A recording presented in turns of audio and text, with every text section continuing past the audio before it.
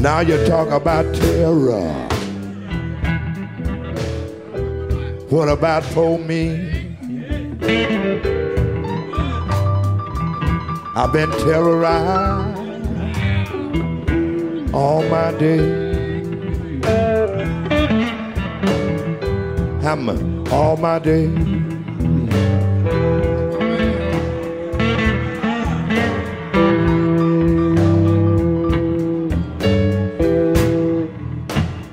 Time and time again, the human rights attorney Noura Erakat writes, we see evidence of the law's assumed insignificance in the dispossession of Palestinians. Great Britain remained committed to establishing a Jewish national homeland in Palestine despite its legal duties as the mandatory power to shepherd local Arab peoples to independence. The Permanent Mandates Commission remained committed to the incorporation of the Balfour Declaration into the mandate for Palestine in contravention of the Covenant of the League of Nations, which, in discussing the dispossession of the communities formerly belonging to the Turkish Empire, stated that the wishes of these communities must be a primary consideration. The United Nations proposed a partition of Palestine without legal consultation, and in disregard of the existing population's well-being and development, which the same covenant had declared to be a sacred trust of civilization. Zionist militias established Israel by force without regard to the partition plan's stipulated borders. The United Nations accepted Israel as a member despite the state's violation of the non-discrimination clauses of the partition plan and of the UN's own condition that Israel permit the return of forcibly displaced Palestinian refugees. The very origins of the Palestinian-Israeli conflict, Erakat continues, suggests that it is characterized by outright lawlessness. And yet few conflicts have been as defined by astute attention to law and legal controversy as this one. Do Jews have a right to self-determination in a territory in which they did not reside but settled? Are Palestinians a nation with the right to self-determination, or are they merely a heterogeneous polity of Arabs eligible for minority rights? Did the United Nations have the authority to propose partition in contravention of the will of the local population? Are the West Bank, including East Jerusalem, and the Gaza Strip occupied as a matter of law? That is, are they recognized as such by law? Does Israel have the right in law to self-defense against the Palestinians living in the occupied territories? Do Palestinians have the right to use armed force against Israel? Is the root of Israel's separation barrier built predominantly in the West Bank illegal? Is Israel an apartheid regime? Joining me to discuss these issues, examined in her book Justice for Some, Law and the Question of Palestine, is the human rights attorney and assistant professor at Rutgers University, Noura Erakat.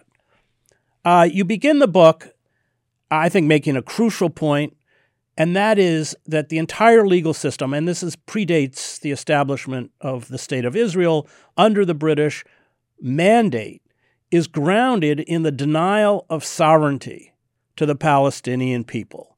And as we said before I went on air, reminded me very much of the construction of the American legal system, another settler colonial project, basing it on Locke's primacy of property. So you build a legal system on a distortion, and this was something that the British imposed. Let's go back and look at that.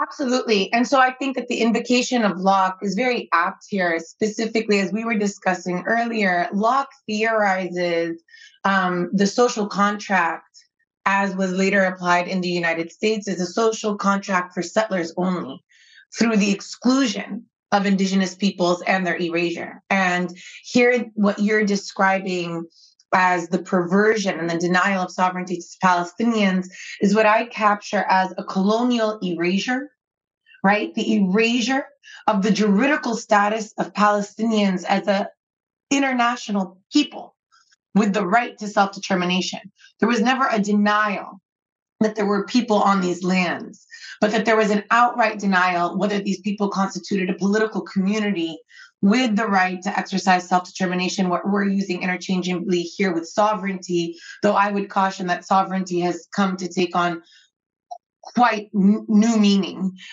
beyond just statehood and self-governance.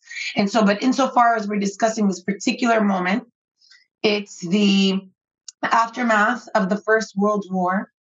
And the British have basically promised Palestine to its native peoples and promised self-determination across the former Ottoman territories, what they describe as the Area A Mandate.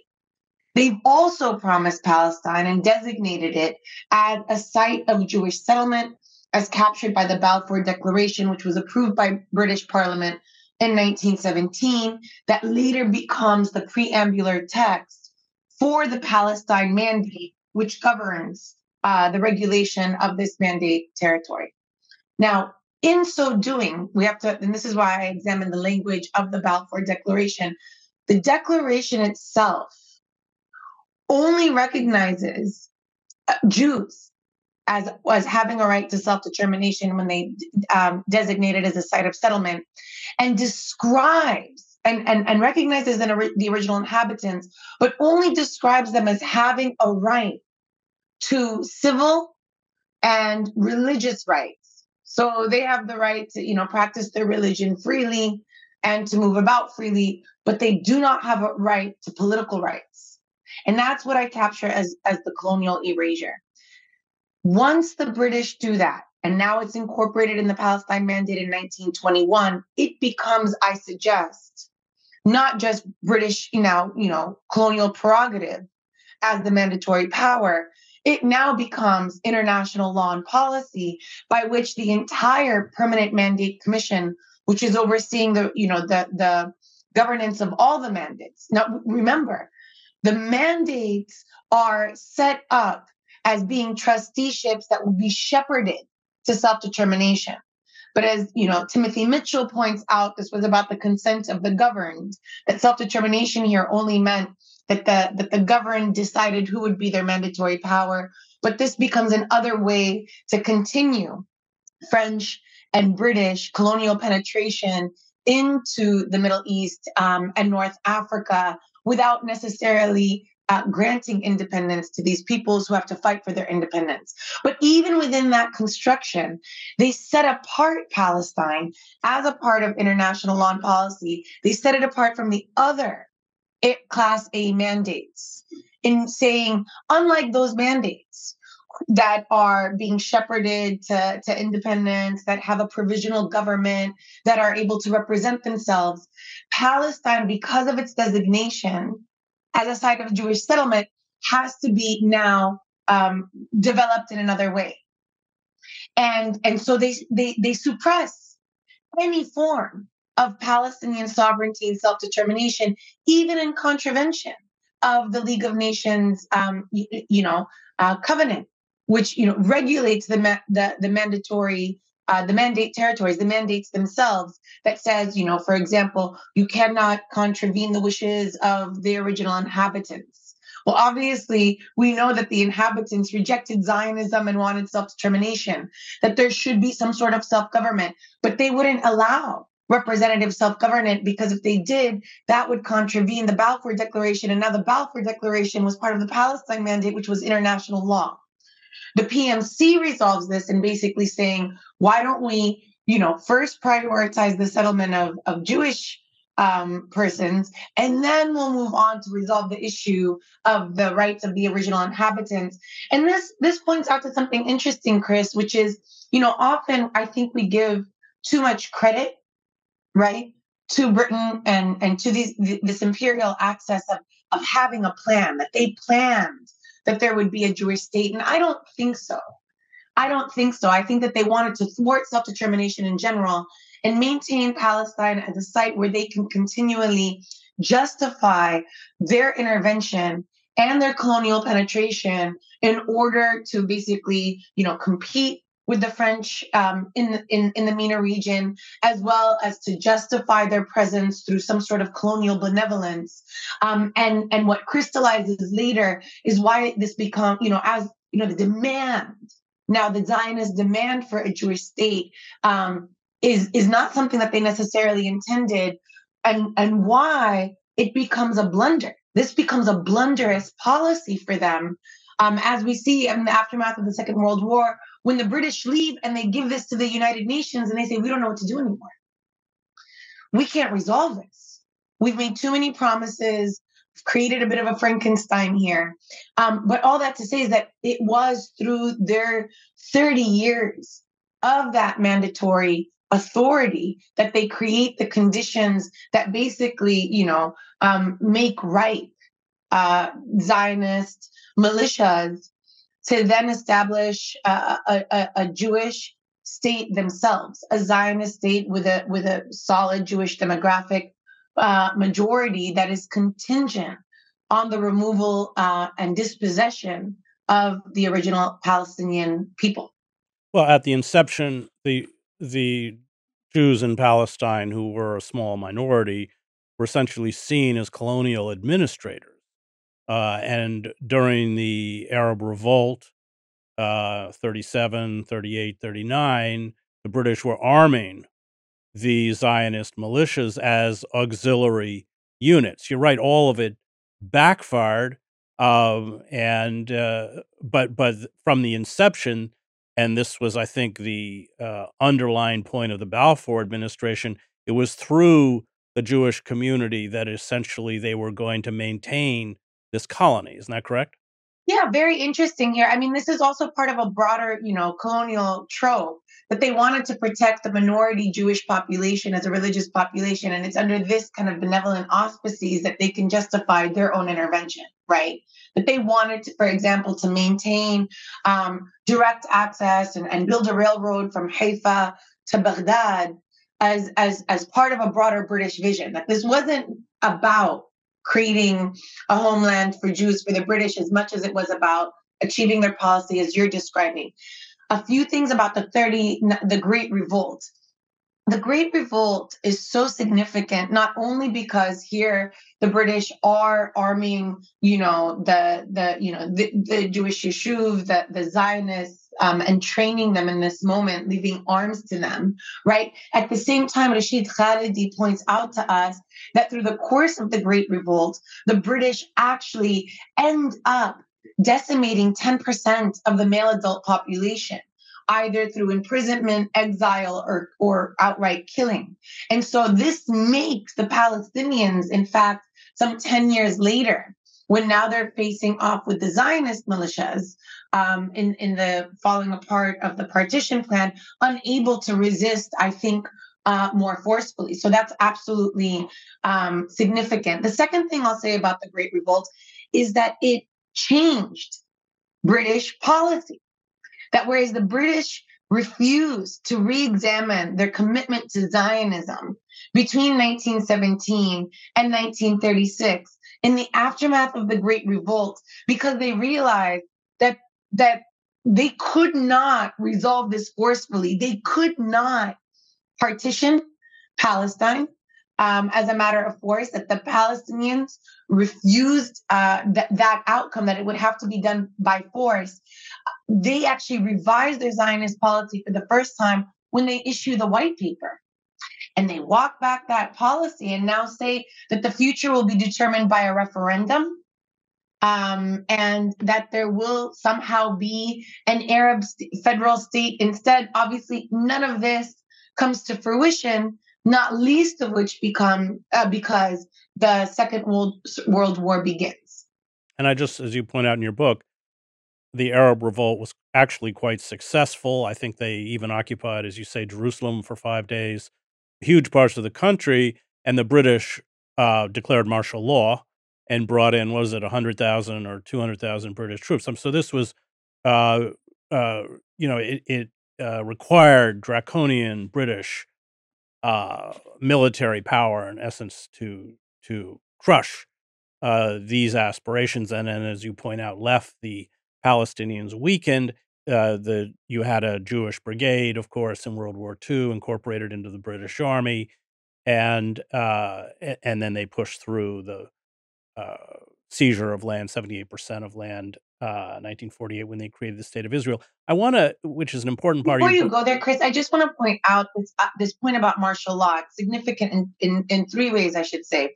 Number one, the martial law regime that the British applied during the Great Revolt, in order to basically crush the Palestinian, insurgency and uprising, is something that they're applying across their colonial geographies and their colonial holdings, whether it be in Malay, in Kenya, in India. This is a form of, they're suspending all civil rights in order to be able to exercise whatever they deem necessary for their national interests. And so the colonial legacy here, I say that to just emphasize that as exceptional as many aspects of the Palestinian struggle for liberation, are, that it's actually quite common and emblematic of a broader, colonial history.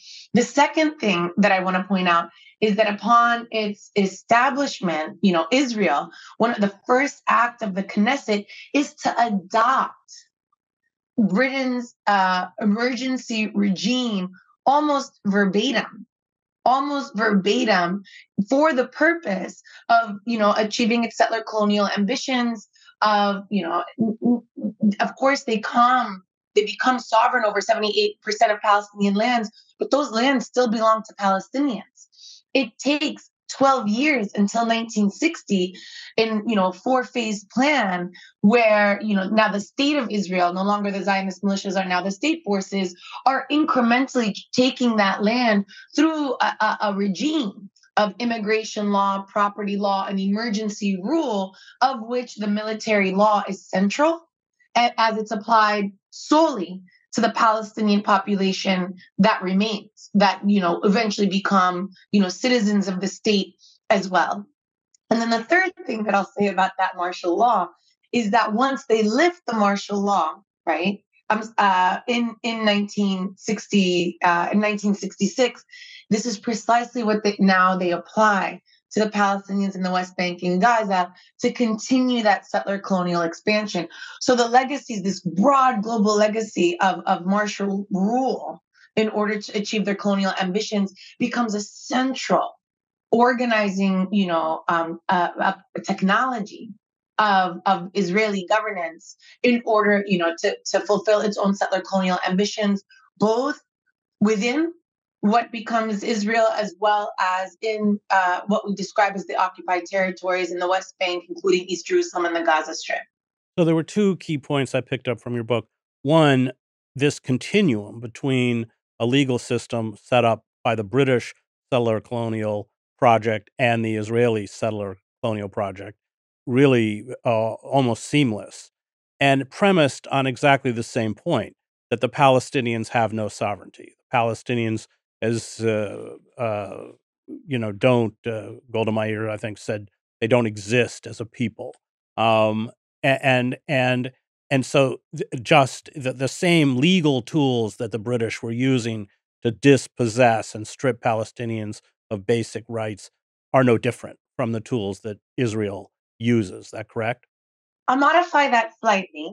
And also, unfortunately, Golda Meir says this in an interview with the International Herald Tribune, where she says, it's not as if there was a land with a people that we dispossessed. It was a land without a people for a people without a land. And this is emphasizing that colonial erasure. Meir, Herzl, Weizmann, Rupin, all of these, founding figures, Zionist figures, understand full well there are Palestinians. They just do not recognize them as a political community, right? There's this continuing discourse of savagery, barbarism, lack of civilization, do not know how to rule themselves.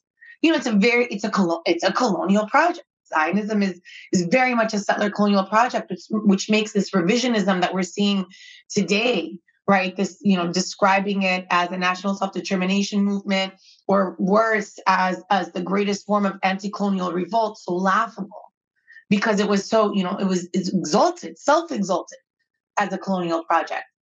The other thing I'll just modify slightly is that insofar as the British were concerned, it wasn't just that they were targeting Palestinians they were also suppressing any form of national self-determination because of their imperial interests. They wanted to stay there.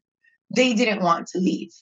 But the infrastructure that they set up for us, this emergency infrastructure in particular, is what Zionists adopt in toto, almost verbatim, when Israel establishes itself. And they do so, whereas when the British passed it, they actually imposed the martial law and the emergency regime on everyone. The Zionists, Jewish Zionists, as well as Palestinians. When Israel adopts it in the Knesset, it's imposed on Palestinians only in order to continue now a specific form of dispossession. What the British do is engage in immigration, which is, engage in a discriminatory form of immigration that just doesn't regulate the immigration of Jewish settlers, and also a land regime where we're seeing a tremendous sale, of lands that's also unregulated, not regulating the market properly, so that Palestinians are not necessarily stripped forcefully. What they're stripped of is their political right to represent themselves, their political right to organize, their political right to make decisions on what this looks like, but not in the same way of once Israel is established. At that point, the law is retooled specifically to transform Palestinian lands into Israel lands. And once in the form of Israel lands, that's just the cover, because if you say Israel, that means that, everybody who's a citizen of Israel, but in fact, it's a cover to say Jewish national lands in particular, because upon its establishment in 1915 and 1952, Israel bifurcates Jewish nationality from Israeli citizenship. And this is key. This is key, especially to those who discuss apartheid, because Israel doesn't become an apartheid regime for failing to establish a Palestinian state, right? And truncating Zionist sovereignty within across the 1949 armistice lines, or what we know as the 1967 lines. Israel is predicated on a discriminatory, framework that bifurcates Jewish nationality, through which all rights flow, right? This is an extraterritorial right that promises any Jewish person within, outside, who's never even heard of the state, who might be born today, a right to land, to employment, to housing, to education, to governance, in a way that will never become accessible, even to the Palestinian inhabitants that never leave, right? 20% of Israel's population are the Palestinians that stay through the 1948 war. And so, but even they don't have those same rights. They're only entitled to Israeli citizenship. And there's a two-tiered system, one of nationality and citizenship, and one of citizenship only. And citizenship only is a form of second-class citizenship, or a fifth pillar. And so this too is part of a legal edifice that defines the state and its establishment. In the book, you talk about the legal recourses that Palestinians, in particular the PLO, use. And what I found interesting is that while they didn't achieve their ultimate objective, they often achieved secondary objectives that benefited the Palestinian people almost by default. Can you explain that? Well, you're leaving it very open-ended, because as you know, I divide the book into 5 critical junctures. Yeah. Each of those junctures is really catalyzed by some sort of violent confrontation that becomes an opportunity to recalibrate the balance of power. And in each of these episodes, that relationship between power and law becomes, formative in both defining how we understand the question of what becomes the question of Palestine, as articulated by the United Nations in 1948. It suddenly becomes a question, and defines the meaning of law in particular. So what the Palestinians do, and those junctures are, 1917, the aftermath of the First World War, 1967, the 1967 war, 1973, the October 1973 war, 1987, the first Palestinian Intifada, and 2000, the second Palestinian Intifada, which also shapes and defines, right, ongoing warfare to this day, when Israel shifts from a policy of occupation to explicit warfare against the Palestinians who live under its occupation. So I say that all to lay out to the audience that I'll just focus on the juncture and the aftermath of the 1973 war, when I, articulate in the book that this was really the apex of when the Palestinian Liberation Organization uses the law astutely to achieve its national ambitions. Now, this is also nuanced because at this time in 1973, the PLO, as defined by its militia forces who take over the PLO in 1968, right? Their goal is full liberation. They want to liberate all of Palestine, right? They have no ambitions for a state. There's no articulation of that. This is a decolonization movement. They want to liberate, they want to free the land, right? In the aftermath of the 1973 war, and specifically we see this very explicitly in 74, we might see it earlier, but very explicitly in 74, there is now a seed planted that envisions the establishment of a truncated Palestinian state as either, the stepping stone of full liberation or the final solution. We don't see that question resolved until 1988, right, when the Palestinians now enter Oslo. So I'm just setting this up for the audience to be able to explain that even when we say, what do Palestinians want? At this point, there's a lot of nuance. There's an explicit agenda of full liberation, but there's also now, a latent agenda by some elements of the PLO led by Fatah. And I would say even a very conservative element of Fatah, not all of Fatah at this time. So now what? Okay, so in 74, the Palestinians basically make their first foray into the United Nations. Their objective is actually not to enter the United Nations. They want to enter the Middle East peace process, now being shepherded by the Soviet Union, but by primarily the United States, by Nixon, who's both the Secretary of State and the head of the National Security Council, who, in pursuance of Zionist goals as well as U.S. national interests, disaggregates the Arab-Israeli question, or the Arab-Israeli conflict, I should say, into an Egyptian-Israeli track, a Lebanese-Israeli track, a Jordanian-Israeli track, a Syrian-Israeli track, and leaves out the Palestinians altogether. What the PLO really wants is to be able to negotiate on behalf of themselves and not by proxy. Failure to be able to incorporate themselves into that negotiating process, now they set their sights on the United Nations. And that's when they enter in 74 to pass Resolution 3236 and 3237, which together both affirms their juridical status as a people, when it says that the PLO is the sole and legitimate representative of the Palestinian people and not merely a motley crew of refugees in need of humanitarian assistance, and establishes a corrective to Resolution 242, which doubles down on their erasure by describing them as refugees only, and establishes a quid pro quo arrangement whereby Israel will enjoy permanent peace in recognition for returning all of the territories. And so that, this is seen as an instrument of defeat. So that's the first kind of what I guess one might describe as that's not exactly what they wanted. What they wanted was to enter into the negotiations. This is what they do, which is also very successful.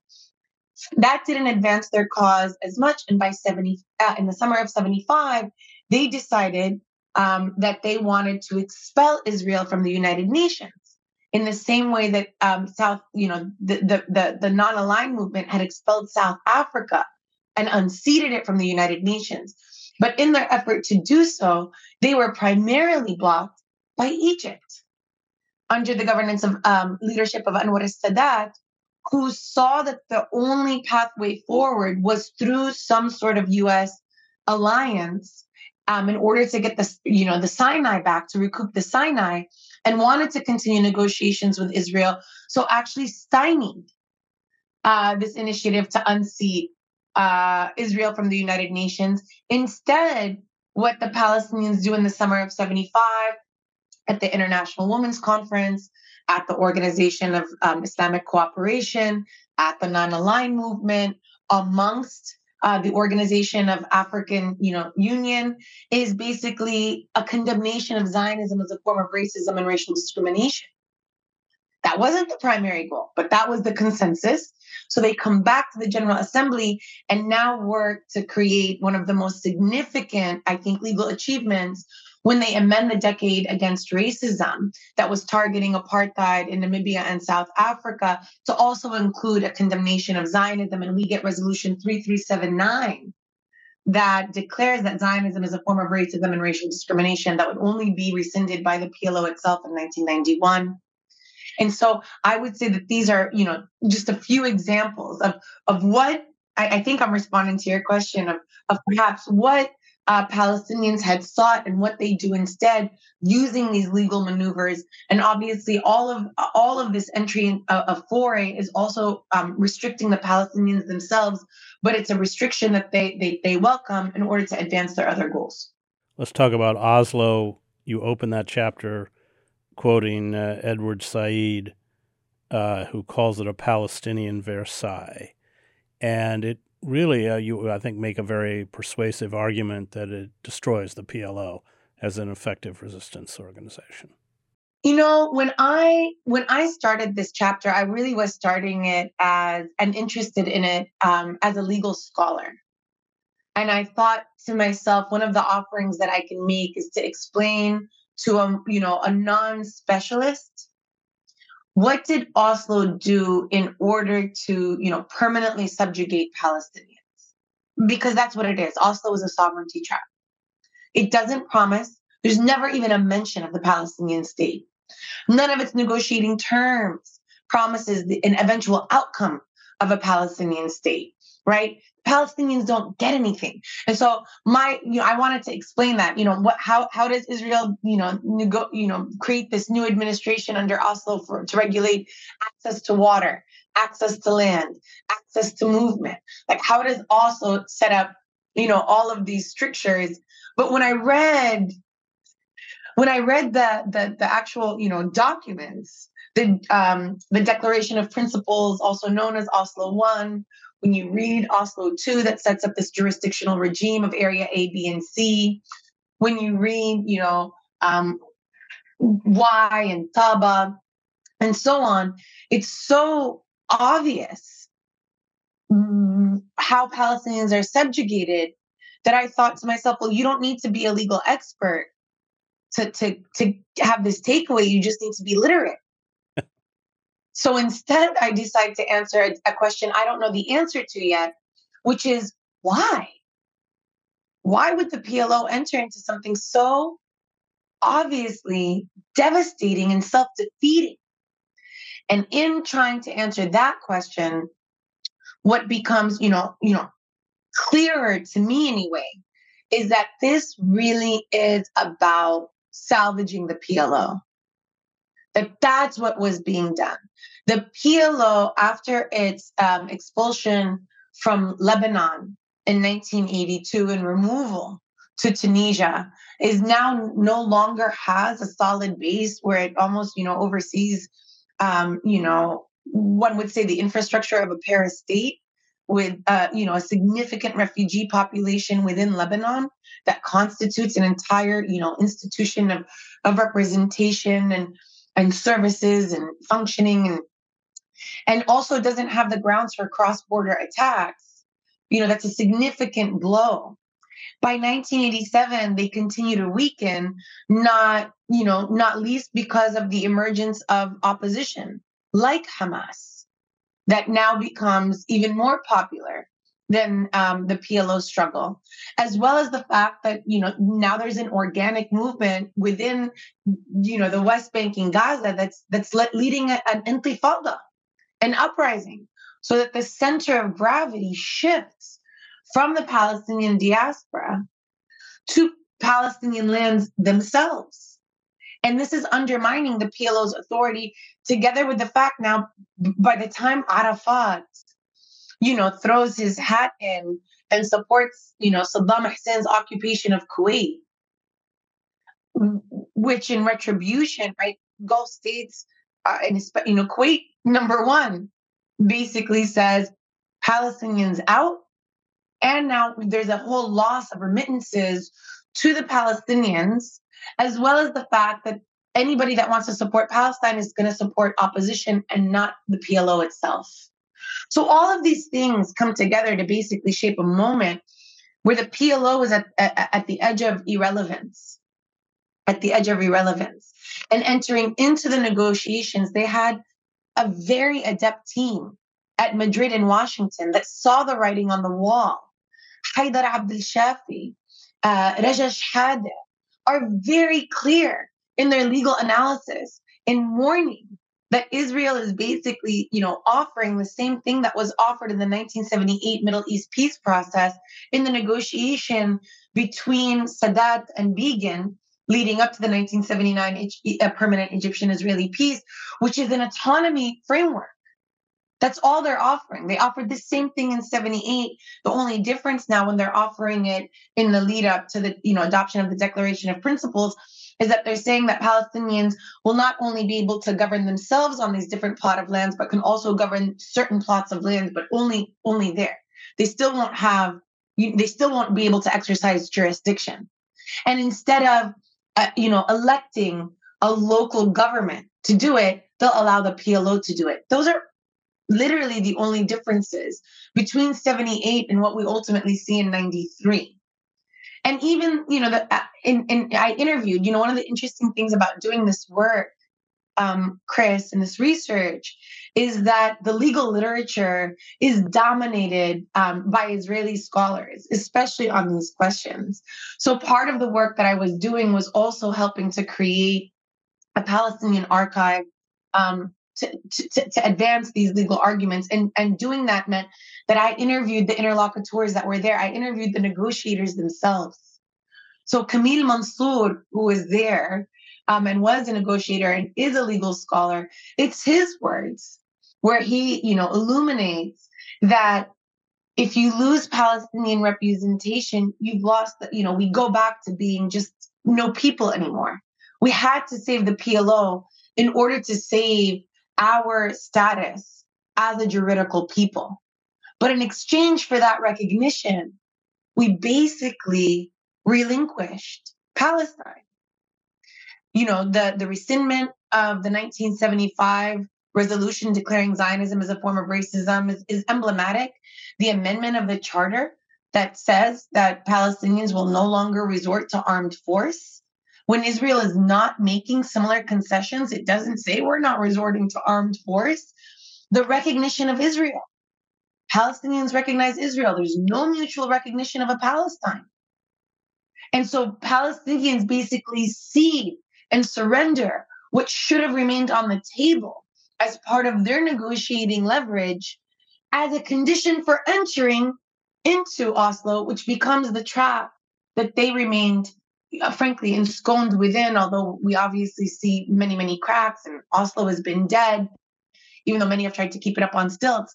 But that's what's happening. That's what people are celebrating in 1993, even though, Edward Said, Abdel Shafi, Shahada, and many others recognize as an instrument of defeat, this Palestine, it's done. Palestine has been lost. That obviously and even Dr. Hanan Ashrawi, who recognizes, what a loss this is, also agrees that it was still worthwhile because they didn't want to relinquish, the status of the PLO. And so, people are not stupid. This was a very, this was a very logical decision. The PNC approves Oslo, approves the DOP. So this is also not, necessarily just betrayal by the PLO, even though it is betrayal by the negotiating team in Oslo, which was the back channel secret negotiation that the negotiators in Washington had no idea about, right? But just adding nuance here, that there was a lot, the PLO in its own documentation says that they entered into Oslo, and Dr. Nabil Shaath, who's also one of my interlocutors, says We knew it was bad, but we entered on good faith.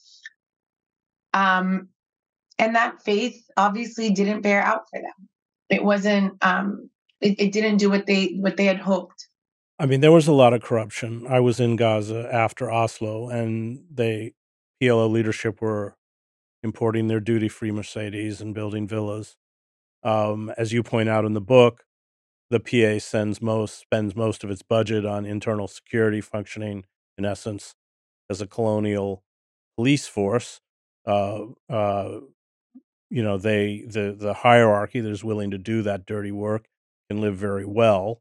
But we've now reached a point, and of course, in the elections in 2006, that the PA lost. I mean, Hamas won, even in the West Bank. So, uh, in many ways, I don't know if you would agree, it's kind of nullified itself as a credible movement on behalf of the Palestinian people at this point. Would you agree? 100%. I think that this is consensus amongst Palestinians, which is what's so troubling. That the PA, even according to Oslo, the PA is only meant to be an administrative body. It should deliver mail. It should pick up the trash. Right. It should, it should, complete administrative functions. It was never appointed to lead the Palestinian liberation movement, which should have remained within the purview of the PLO. But we see a collapse of the PA and the PLO in a way that blurs these lines. So that on the first hand, and then instead what we see, it was supposed to have a temporary function until we moved into permanent status, negotiations and the establishment of the Palestinian state. There's never a mention of the Palestinian state, Chris. There's not even the negotiators themselves. Yitzhak Rabin, who is hailed as the peacemaker and assassinated for his, willingness to enter into Oslo by an Israeli settler, even he says there will never be a Palestinian state, right? So it should have only been this temporary arrangement should have only lasted for 5 years, let alone now we're above 3 decades, and the PA has been a very, very significant instrument, part and parcel of Israel's occupation regime. It is doing the work on behalf of Israel. It is coordinating security with Israel. It is arresting Palestinians. It is providing intelligence on where Palestinians are.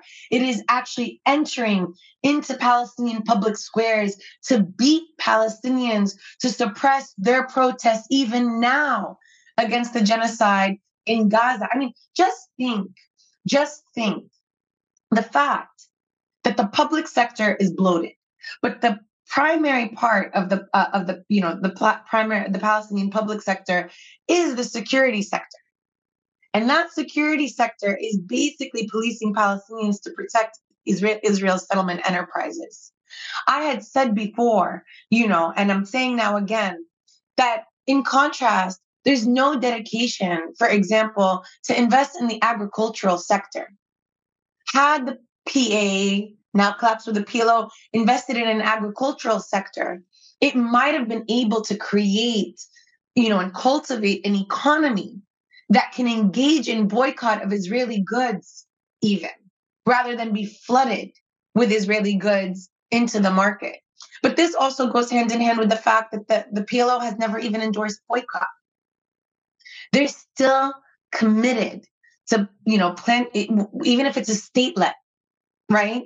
A truncated Palestinian state, to that structure at the expense of liberation. And why at the expense of liberation? Because this is not inclusive of all Palestinians. It's not inclusive of the Palestinian refugees. It's certainly not inclusive of the Palestinians who are citizens of Israel.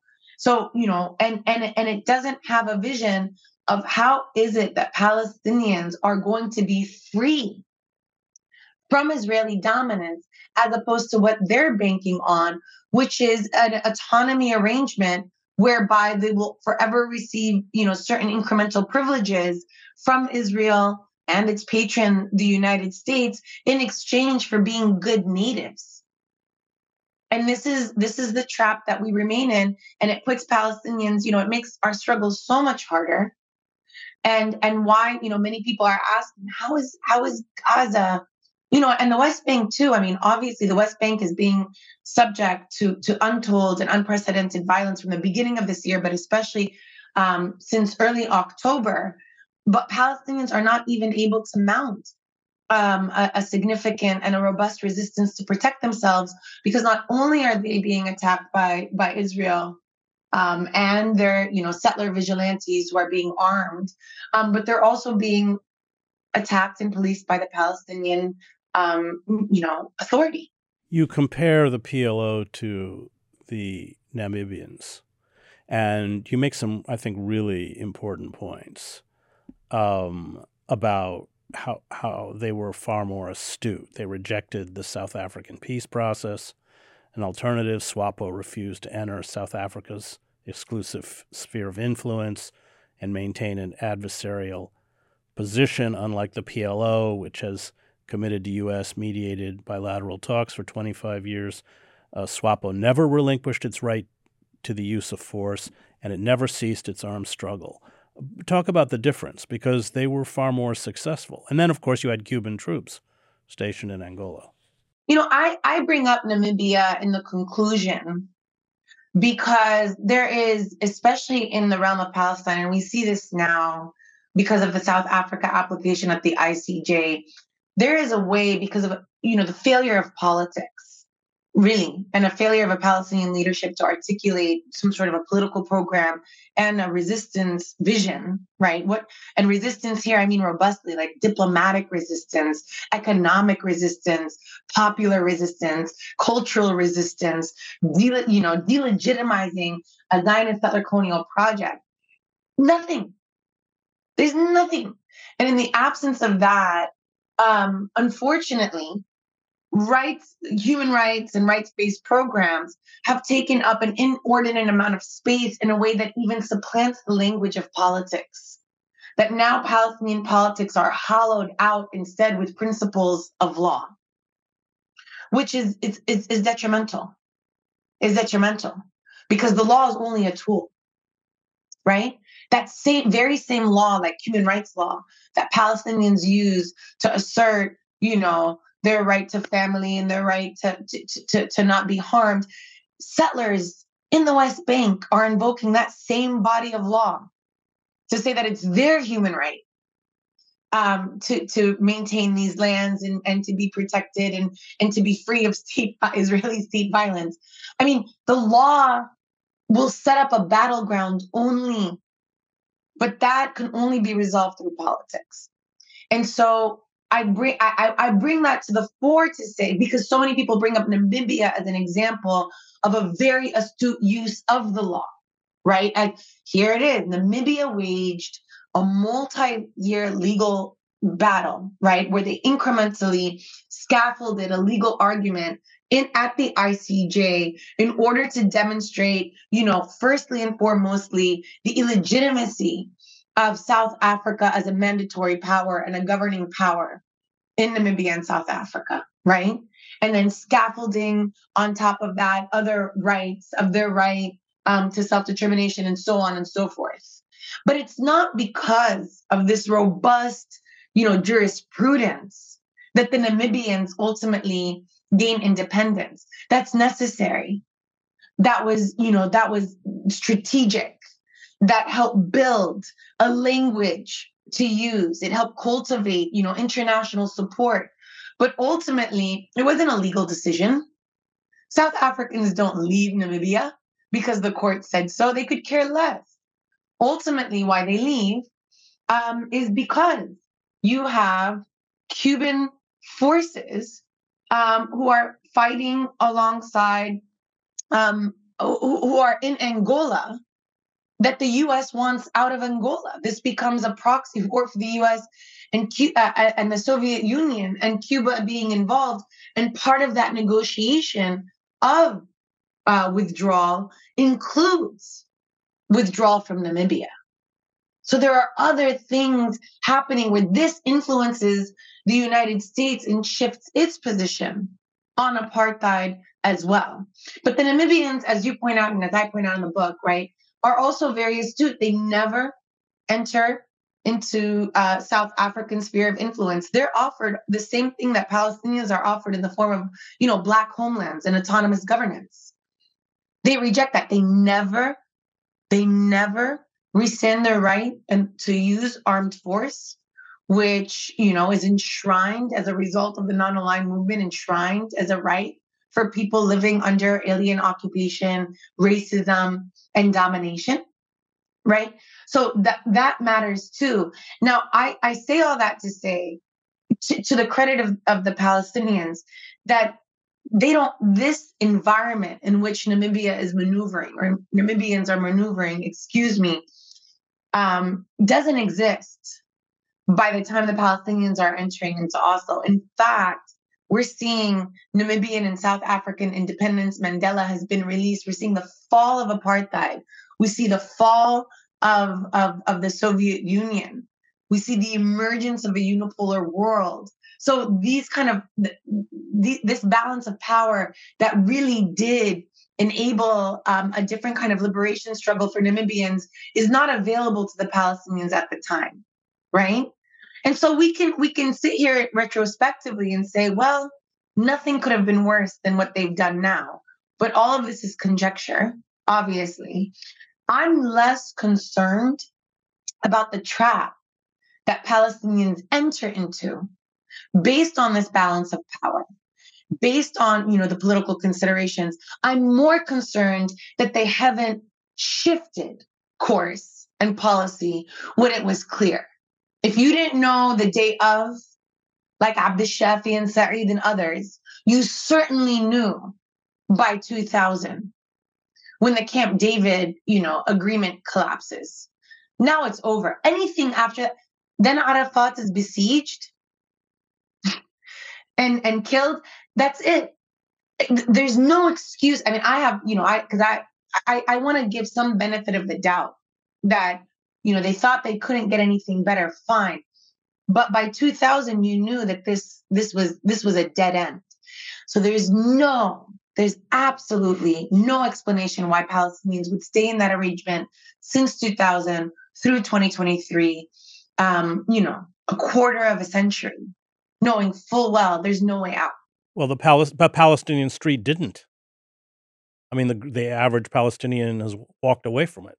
They walked away from it a long time ago.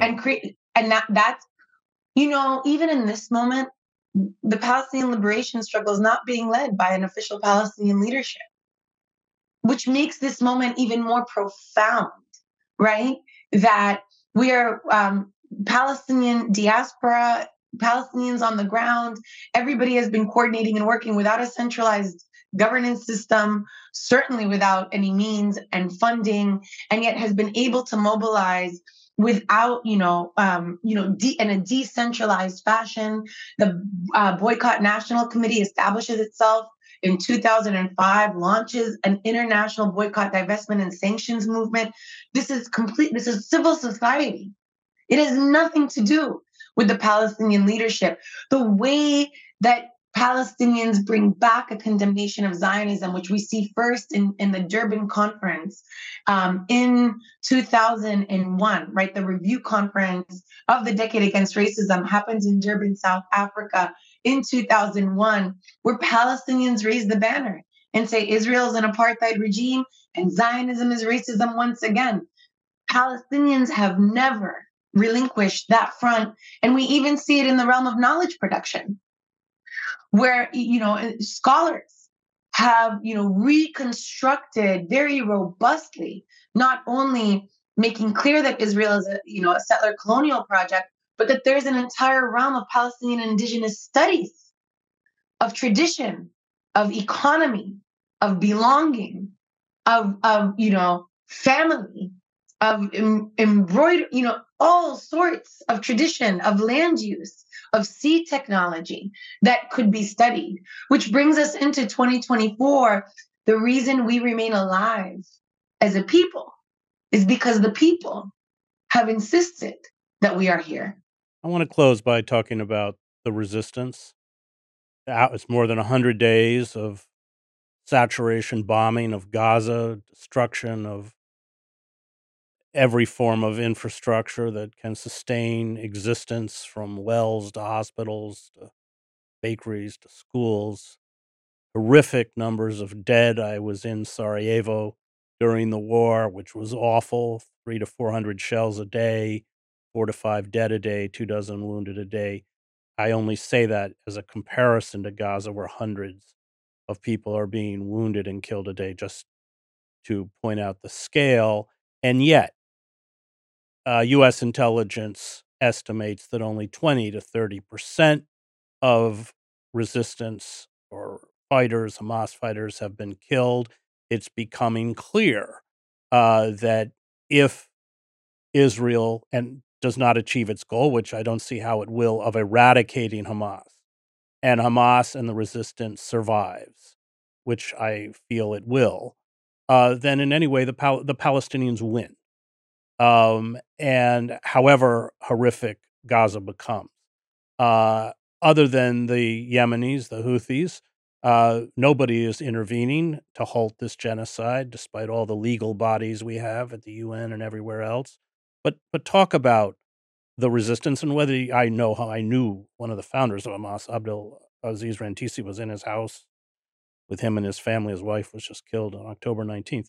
And not, by the way, the demonized image of a leader of Hamas. He was a pediatrician, highly educated, graduated first in his class from the University of Alexandria, very soft-spoken, brilliant figure, assassinated in 2004, along with one of his sons.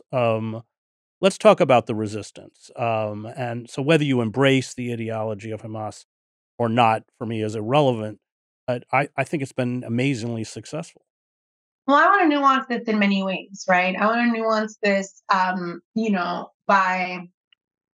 having a lot of mixed feelings about strategy and moving forward. And I want to emphasize here, I think, and I understand this, idea of that if they're not defeated, they win, which is a tenet of, asymmetric warfare and guerrilla combat. But I can't do that with ease, given the magnitude of loss and given just how painful it's been. Images that I saw last night are still ravaging me inside of, what are we going to tell these kids who have suffered so much? 355,000 children, because of dehydration, are at risk of permanent cognitive underdevelopment and stunting, right? So it's hard for me, Chris, as much as I'm, if they're not defeated, obviously I don't want, I don't want them to be defeated. And what people don't understand when they say that is because surrender doesn't bring us back to an ordinary life, which is normally what war looks like. You fight, and then one party surrenders, because then you just go back to ordinary life. Palestinians don't go back to an ordinary life. And so surrender is not an option, right? And at the same time, I want to take time to mourn. Palestinians have not had time to mourn. There is such deep devastation that's generational, that's traumatic, that's social, that's political, that I want to honor and hold here. And it's very painful. It's just very, very painful. And I don't know what we do. I don't know what we do, because we also, even not only are we holding on to that pain, but now we have in Israel a society that is not just, quasi okay with an apartheid racist regime, right? They have literally become avid supporters of genocide as a matter of rights. They are fascists. Society, media, the children are taunting their elders, their principal, for expressing empathy for Palestinians. So I also, for me, I pause to say, what is the victory here? When now we have to deal with a society that, what is the exit plan? How do you defeat fascism in a world where where it's being nurtured by Germany and the United States and Britain and Canada, right? Who are saying they're applauding them. And so where is the accountability here? So I just countenance the language of victory, to be honest. And I know that puts me at odds and probably deflates a lot of people who want to hear something else. And I just want to ground this in something else of what it means that Israel cannot decimate Hamas military. They cannot. There is no military solution. There is no military solution. They cannot decimate Hamas. They haven't. Hamas is still firing rockets from the middle of Gaza City. As you point out, they've not even decimated, half of their militants in the Gaza Strip. They've not turned the Palestinians against Hamas, which was part of their military objective. If anything, they've made Hamas more popular and robust, not only amongst Palestinians, across the Arab world and the world in general, right?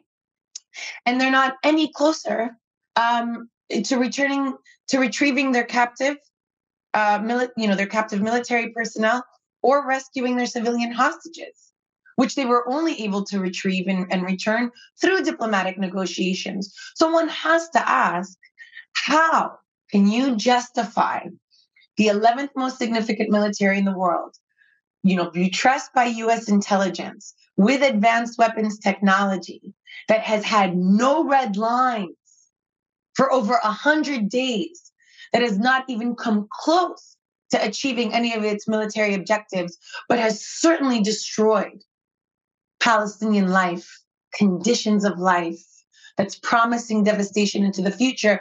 We have to agree that anybody who's now supporting this is outright supporting a terroristic program that's basically, targeting Palestinian civilians, as put by Professor Shireen Sayali. Palestinian civilians are clearly the military objectives. Hamas is the collateral damage. So I think that we have to use this to agree that there is no way out, but that the road ahead is what we absolutely need to keep our eyes on. For me, victory is liberation. Victory is a world where Palestinians are recognized as having human life that is sacred and worthy of protection and deserving of self-defense, which Palestinians have asserted over and over and refused to relinquish. I cannot believe this is in controversy. And so, insofar as, the cessation of violence, for me, first and foremost, the cessation of hostilities is necessary just to end the genocide. And then, insofar as it demonstrates, there's no military solution and exposes that Zionism is predicated, right, on just a genocidal program that's an ongoing Nakba in their own words. Avi Dichter said it clearly. This is Gaza Nakba 2023. They've equated their peace and security to genocide and ethnic cleansing. Insofar as it illuminates that in order to get us to the threshold that that it's not controversial, that Palestinians deserve life. Thank you. That was Noura Erakat, human rights attorney and assistant professor at Rutgers University. I want to thank the Real News Network and its production team, Cameron Granadino, Adam Coley, David Hebden, and Kayla Rivera. You can find me at chrishedges.substack.com.